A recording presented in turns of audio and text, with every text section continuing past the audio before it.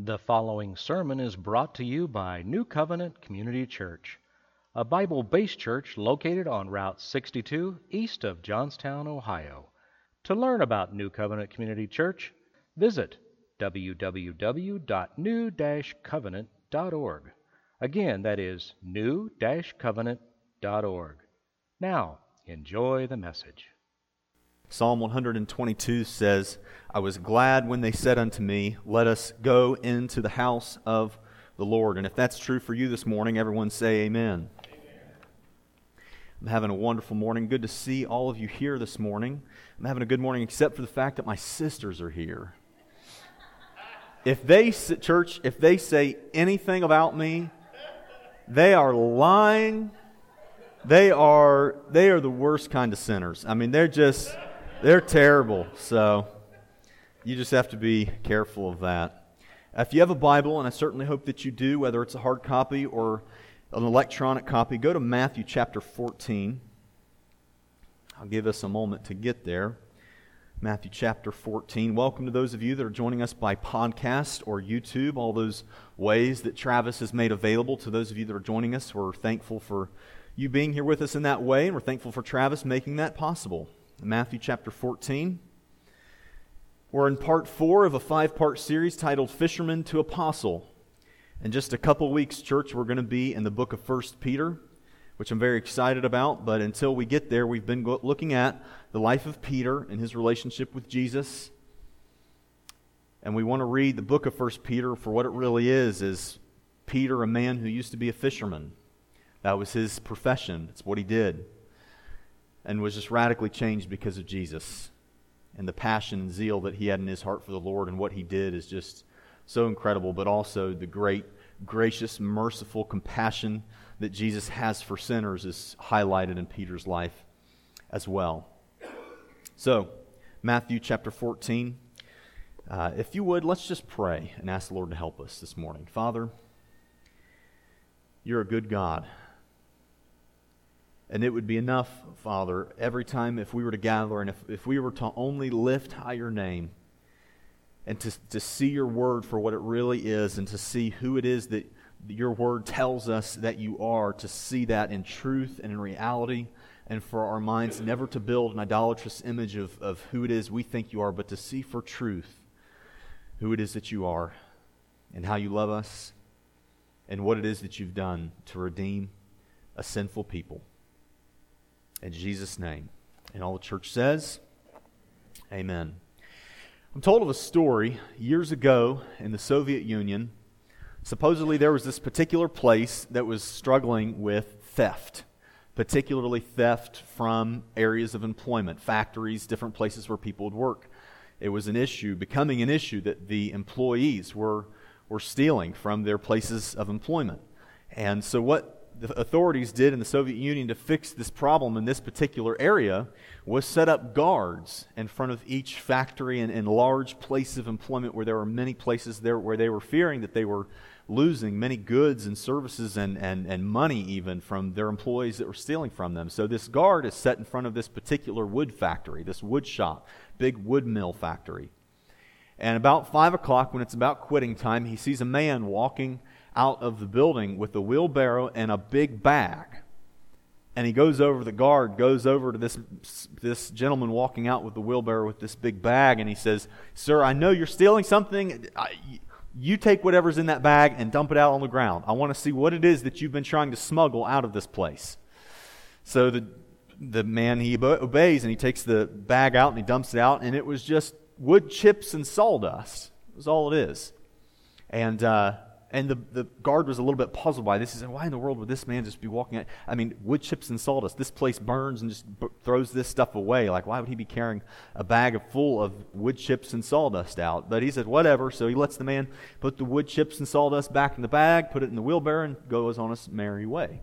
And this happened for 5 days in a row. And the guard was just getting a little bit more irritated with each time that this man would go out. And he would even, the following days, he would make him pour out all these wood chips and sawdust. And same thing, nothing was in there, just a bag of wood chips and sawdust.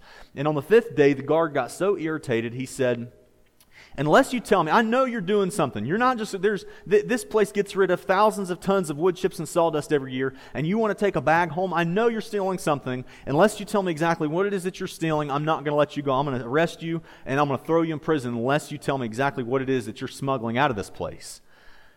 And the employee, with a bit of a sheepish grin, he said, I've been stealing wheelbarrows. Wheelbarrows, sir, wheelbarrows. I want to talk to you this morning about uncanny distractions. When the devil comes against your life, in any facet of your life, very rarely does it happen in the form of a man in a red jumpsuit with bloodshot eyes, devil horns, and a pitchfork. It usually comes in a roundabout way, a distracting way, using natural methods, other things, coming in the form of a slithering snake, an unexpected way of getting at your life. And in Matthew chapter 14, we see that this is true for Peter and the other disciples. So if you're in Matthew chapter 14, I invite you now to look at verse 22 and following. And just to let you know, we're picking up immediately following the feeding of the 5,000, the miracle of the feeding of the 5,000. Matthew chapter 14, look to verse 22. Immediately, Jesus made his disciples get into a boat and go before him to the other side, while he sent the multitudes away. And when he had sent the multitudes away, he went up on the mountain by himself to pray. Now when evening came, he was alone there. But the boat was now in the middle of the sea, tossed by the waves, for the wind was contrary. Now in the fourth watch of the night, Jesus went to them, walking on the sea. And when the disciples saw him walking on the sea, they were troubled, saying, "It is a ghost!" And they cried out for fear. But immediately Jesus spoke to them, saying, "Be of good cheer. It is I. Do not be afraid."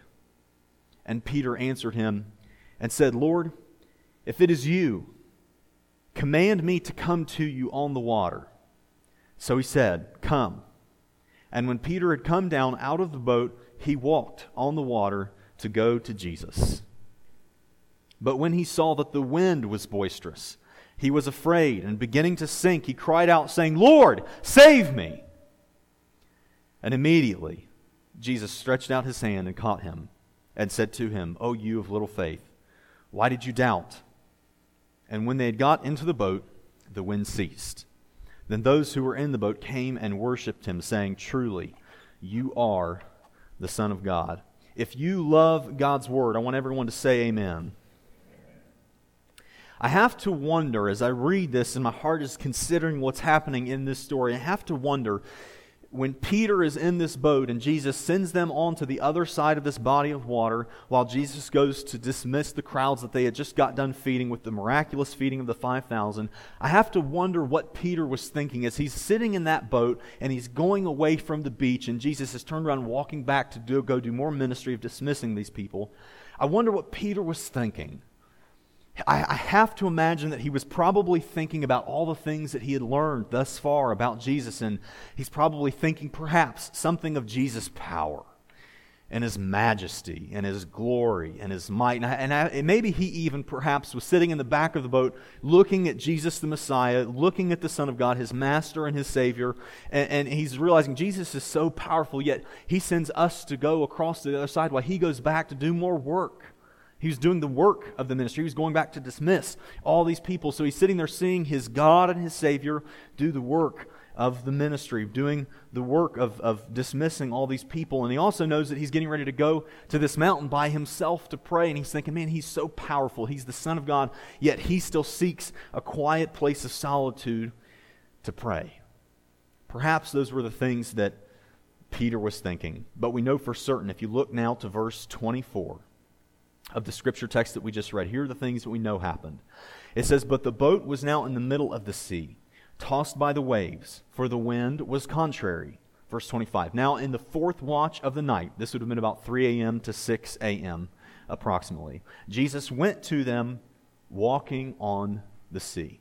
Now, if you were in the disciples' shoes, or sandals as it were, here's the things that we know of the situation they're in, and I invite you to mentally imagine yourself in this situation. We know for certain that it was dark. It was between 3 and 6 a.m. pitch black. We know that it was windy, and because of the wind, there were many waves that was tossing this boat back and forth. We know that to be true. We can probably make the accurate assumption, even though it doesn't tell us explicitly that it was raining, we can probably make the assumption that it was probably raining too. It was stormy. There were wind, there were waves, it was dark. It was probably just a storm out over this body of water. And if you were in that situation, the reality is to think of pitch black, wind, stormy skies, no moon, no stars, no peripheral light that you can see anything. It's black all around you. You can't navigate in this boat because they don't see the stars to know which direction to go. They can't see anything. They can't even see each other. It's no light whatsoever. If you've ever been to a cave, and the person leading you in the cave will sometimes click their light off, and they'll say, okay, now wave your hand in front of your face, and you can't see anything. This is very likely the type of condition that the disciples are in this boat. And this would be scary. Jesus had sent them to the other side. He had sent them in a direction to go a certain way, and they're scared. They're distracted from the place that it is Jesus had sent them. They're confused. They're disoriented. And so much of this, even though it might not mirror our lives in this violent type of on a boat in the middle of a water type setting, but so much of the feeling that they felt in being scared, distracted, can't see, unsure of the direction, disoriented from where they're going in the direction that God had sent them to go, this mirror images so much of what we experience in life. Trouble in school, our destination is to get a degree or to finish high school, and we get distracted by all kinds of things, whether it's academic problems or problems with friends, financial troubles that we experience in life, problems with our marriage. Our destination is to have a good, fruitful marriage, but we have troubles in our marriages, troubles with our kids. Undoubtedly, any of us would love for our kids to be in church and in fellowship with God's people and fellowship with God, but sometimes people's children don't do that, and it causes this. We had this destination in mind of where Jesus was sending us, of what we know that God has called us to do and what we know is good and right, and go to the other side of the water, just like Jesus told the disciples, but we get scared, we get distracted, we get disoriented. It feels as if we're in a boat, and it's dark, and it's windy, and it's scary. And I don't want to make any bones about this. John 10:10 says, the thief. Everyone say the thief. Who is the thief? Tell me. Tell me louder. It's Satan. It's the devil. The thief does not come except to steal and to kill and to destroy. That is his mission. That is his goal. And he would love it if you and I, in our lives, in all these facets where we can be confused, distracted, and scared, he would love for us to remain in that place. And it's undoubtedly true that the devil would have loved the disciples to stay in this confused state, not able to fulfill what it was that Jesus had called them to do. And it's interesting, if you were to continue on in the Scriptures after what we'll cover today, they get to this certain place where these men realize that it's Jesus and the disciples, and they go back into the city and they bring multitudes of people, and Jesus heals tons of people. And just to let you know, church, this is the pattern of how the devil commonly works. He commonly attacks before God does a great, great work. And here's what I mean. Before Jesus started his earthly ministry, undoubtedly a great work of God, he was tempted in the wilderness. Before Jesus rose out of the grave, victorious over death, the crucifixion took place. Before Job's great gain in life took place, he lost everything. Before Joseph was raised to power to rule and to reign at the right hand of Pharaoh over all the known world at the time, he was put in a tomb-like prison. So, church, my encouragement to you this morning is that if you feel like you're in a boat, you feel in this confused, distracted way, you feel that just perhaps the devil is attacking your life in these different ways, I encourage you to hold on, because God could be getting ready to do something wonderful in your life. And here's the hard part about this. Here's the part where it requires faith for us, is there's literally 1 million different ways that Jesus could prohibit the issues that we face. In the case of the disciples, he could have told the disciples, stay here on the beach and camp until you see the storm pass, then go across. He could have said, help me dismiss this 5,000 people that we just got done feeding, and then we can all go over together so that you don't get hit by this storm. Jesus could have said, you need to get in the boat, but you need to go this way around the storm. Jesus could have stopped the storm from coming altogether. There were a million different things that Jesus could have done to stop these issues, the distracted, scary situation that they're in. And certainly there's a million different ways that Jesus could fix our lives as well. If we suffer financial trouble, He could certainly have some great Uncle so-and-so come out of the woodwork and leave us an inheritance of $1 bajillion. That would be pretty cool. Jesus could do that. It would be no strain of His power to do that. He could fix our problems at school and academics and our marriage with the relationship with our kids. There's nothing that He couldn't just speak and it be done. That would be no strain of His total, complete power. But Jesus chooses to come to the disciples in their hour of need, walking on the sea. You want to know the theological reason as to why He did that? Here's my best answer. I have no idea. I have absolutely no idea exactly why He chose to walk on the sea. But what it tells this simple man, Ben Sweeterman, a simple man, what it tells me at the very least is that the things that cause us distractions, the distractions that cause us fear, the things that change, it may seem silly to others, but things that impact us, the thing that makes your stomach feel bad, the things that impact you and your health and how you live life, those things, the very waves that were causing these disciples so much havoc, Jesus can walk on. The very things that distract us, that cause us fear, Jesus can walk on. He's not hindered by it. Remember, church, that when something reaches your life, whatever struggle it is that you have, it is not as if something has slipped through His fingers and it has accidentally reached your life. That has never happened.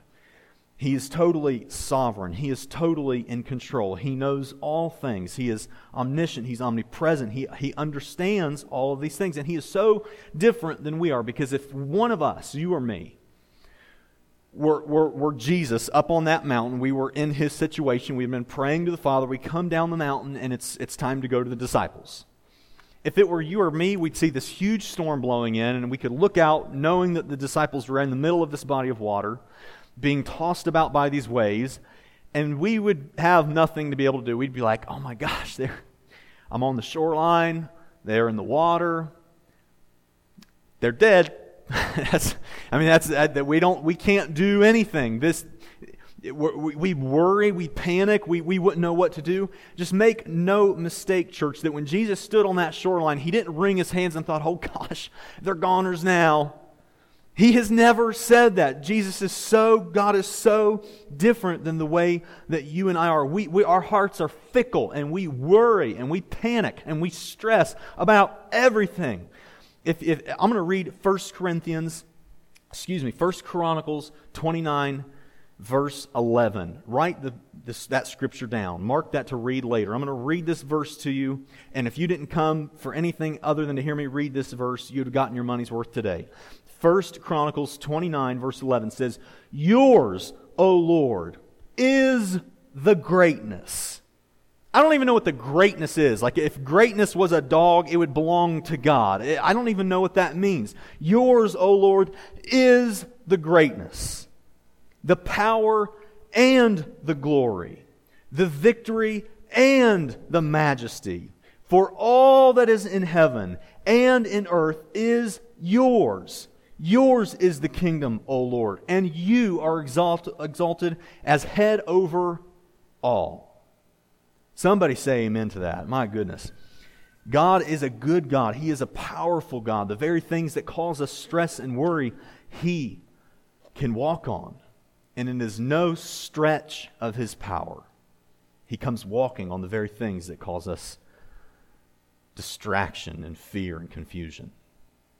Look now to verse 26 of our text, if you would. "And when the disciples saw Him walking on the sea, they were troubled, saying, 'It is a ghost!' And they cried out for fear.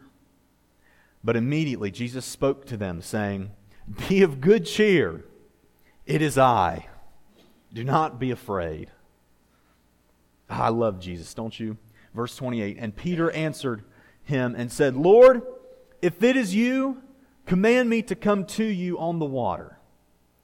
So He said, 'Come.' And when Peter had come down out of the boat, he walked on the water to go to Jesus.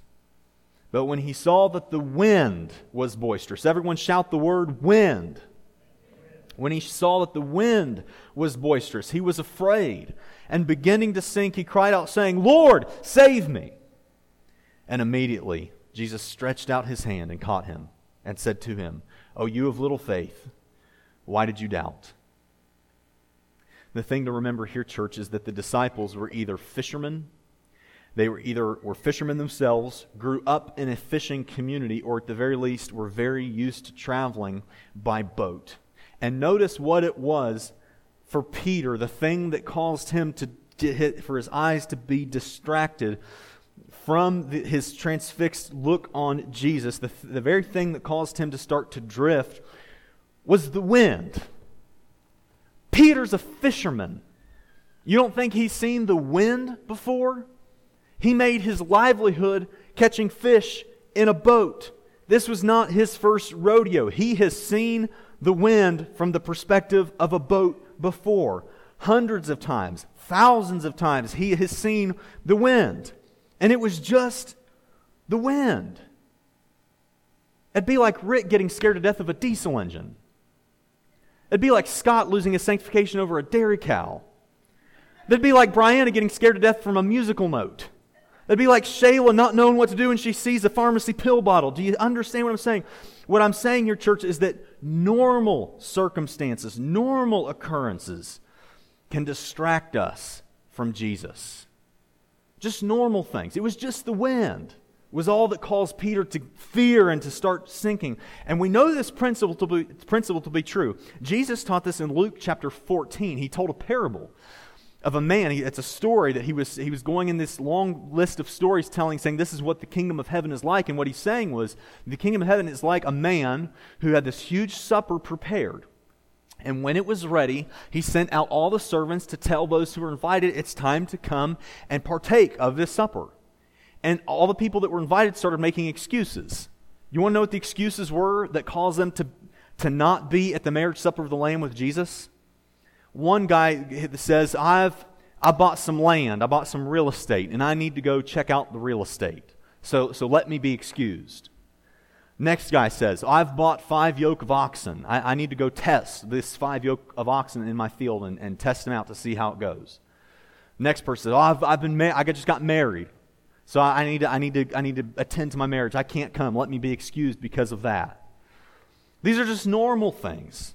In our world today, that would be real estate, cars, and relationships, or the lack thereof. Those just simple things that are all around us all the time. Simple things that cause these people to miss their vision and their focus on Jesus. For Peter, it was the wind.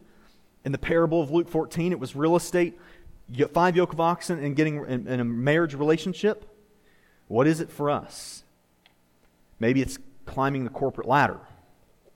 It causes us to miss Jesus and having our eyes fixed on Him. Raising kids that are busy in sports, or a job loss that maybe even you expected. Friendships that you're having struggles with. Relationships, whether they're romantic or not, or the lack thereof of those things that can cause us. Simple, but paying bills, working, the busyness of a lifestyle that we have. Maybe it could be the simple things that the devil would use in a roundabout way, like a serpent slithering through a garden. That sounds familiar. That could cause us to lose our fixation of our eyes being on Jesus. Normal occurrences can distract us from Jesus. But I love Peter's reaction. Even though Peter's a fisherman, and it was just the wind, he really shouldn't have lost all of his vision in walking on water to Jesus. He probably shouldn't have lost all of those things because of the wind, especially with him being a fisherman. But even though he's sinking like that, his reaction, what he says, what he cries out to Jesus, what he cries out to God for, it is the textbook perfect reaction for you and I to have today. The 3 words that he says is, Lord, save me. I want us all to say those 3 words together. Ready, set, go. Lord, save me. And immediately, Jesus reaches out his hand and he saves him. And isn't it wonderful, church? I was talking with somebody in our church this week on the phone, and we were marveling at how wonderful it is that the God that we serve is not just the Jesus who has our souls kept secure in salvation in eternity because we've come to Him repentant and turning from our ways, and we come to Him repentantly. It's not just that He has our eternal salvation taken care of for us because of His sacrifice and His blood, but He's a God that cares about the small stuff. Psalm 103 verse 14 says, "For He knows our frame. He remembers that we are of dust." I love that. I love that about our God and our King, that He knows that about us. Not that that's an excuse for us not to be diligently focusing on Him and striving to be with Him. But what a good and gracious God that we serve, that He remembers that we're made of dust. Look to verse now 32. "And when they got into the boat, the wind ceased, and those who were in the boat came and worshipped Him, saying, 'Truly you are the Son of God.'" As the disciples were in the boat, the storm was raging. As Jesus was walking to the disciples in the storm was still going. As the disciples are afraid, thinking Jesus is a ghost, the storm was still going. As Jesus explains that it's me, it's I, do not be afraid, and as Peter's communicating back and forth, Peter on the boat and Jesus standing on the water, and they're having this interaction, the storm is still going as Peter's walking and sinking and Jesus saving him. All the while the storm was still going. The storm was still going even while him together holding Peter up in this water, and they're walking back to the boat. The storm was still going, but for Peter the only thing that mattered was whose arms he was in, who he was walking towards, and his eyes were fixated on. It's so interesting that he was the only disciple that said, "Lord, if it's you, command that I come to you." None of the other disciples did. They stood in the boat. The only thing that mattered to Peter was being with Jesus. So what I want to tell you this morning, church, is to seek Jesus in every distraction. The waves were still going. It was still dark. The wind was still boisterous. All those things were still happening in Peter's life when he was seeking Jesus. So are you overwhelmed with school? Seek Jesus. Are you overwhelmed in the workplace? Seek Jesus. Are you distracted by relationships or the lack thereof? Seek Jesus. Are you worried about your marriage and its condition? Seek Jesus. Are you concerned about America's political condition? Lord Jesus, help us. Seek Jesus. Are you burdened about all the aborted babies that never had a chance at life? Seek Jesus. Are you worried about all the hot button topics that are in our culture, in our world today? Climate change, racism, homosexuality, and the war on Christianity. Seek Jesus in all of those things. Are you fearful about what will happen to your job? Seek Jesus. Are you hurt by the division of our country as it currently stands? Seek Jesus in that. Are you saddened by the number of people in our world, in Johnstown and in Utica, and the people that are our neighbors who have really no interest about spiritual things? Seek Jesus in every distraction. There was a couple grandparents who were keeping their young granddaughter for the weekend, and the grandpa and the granddaughter decided to go out and work in the yard. So Grandpa picks up the granddaughter to go outside, sets her down in the yard, and she's playing, and he is busying himself in the flower beds. And Grandma comes out a few minutes later to check on both of them, and the little dog, it's one of them little ankle biter dogs, just runs out and is not used to seeing children and starts terrorizing the poor granddaughter. And this dog is running around, and the poor little girl, is hysterical. She thinks she's getting ready to be ripped to shreds by this little ankle biter, yappy dog. And this dog is just going, and she's crying, tears are coming, and the dog's not going to hurt her. The dog's just excited to see somebody that's short and a little kid like that. And the dog's carrying on, making all of its noise, can't really hurt her. But the grandpa, being a good grandpa that he is, he runs out there and he scoops up his granddaughter. And the dog never stops. The dog is still barking, still excited that there's a little kid there. But the girl was hysterical. Now she's getting her composure back, and she's no longer crying, and she's understanding that the dog is still making all of its noise. It's still carrying on. It's still doing all that it's doing. But she realizes that she's with her grandpa, and she looks down at the dog and up at her grandpa and down at the dog and says, "Na, na, na, na, na." Church, New Covenant Community Church, can I just tell you, that even though the storm may continue on in life, the goal, I'm convinced as I mature in my faith, I'm seeing that the goal is not to get the storm to quiet, but whose arms you're in change everything. Even if the bark doesn't really have a bite, even though it's just wind and waves and you're a fisherman, even though these are just simple, ordinary, everyday things, relationships, school, work, paying bills, all these things, even though these are simple things, simple distractions that the devil would love to use to disorient us and scare us and distract us in all these ways, those things don't really matter. The thing that matters is whose arms we're in, who we have our eyes on, and who we're walking towards. Brian, would you come and play for us, please? If you would stand together with me, I'd love for us to pray and ask God to help us as we learn to trust Him more, and we learn to not let these things impact us and influence us in the way that they do. Let's pray and then we will sing. Father, you're so good and you're so gracious. Father, we want to say this morning, thank you that you remember that we're made of dust. We want to follow you, Father. We want to seek after you. We want our eyes to always be fixated on your face as we walk to you in every storm. But God, when we sink, I pray that you'd help us to have the right reaction, to call out to you, trusting that you're a Savior who's told us of yourself, that you remember that we are made of dust. God, help us to realize that the storms of life, they will continue. But if we remember whose arms we're in, it changes everything. In Jesus' name. And everybody says, let's sing together.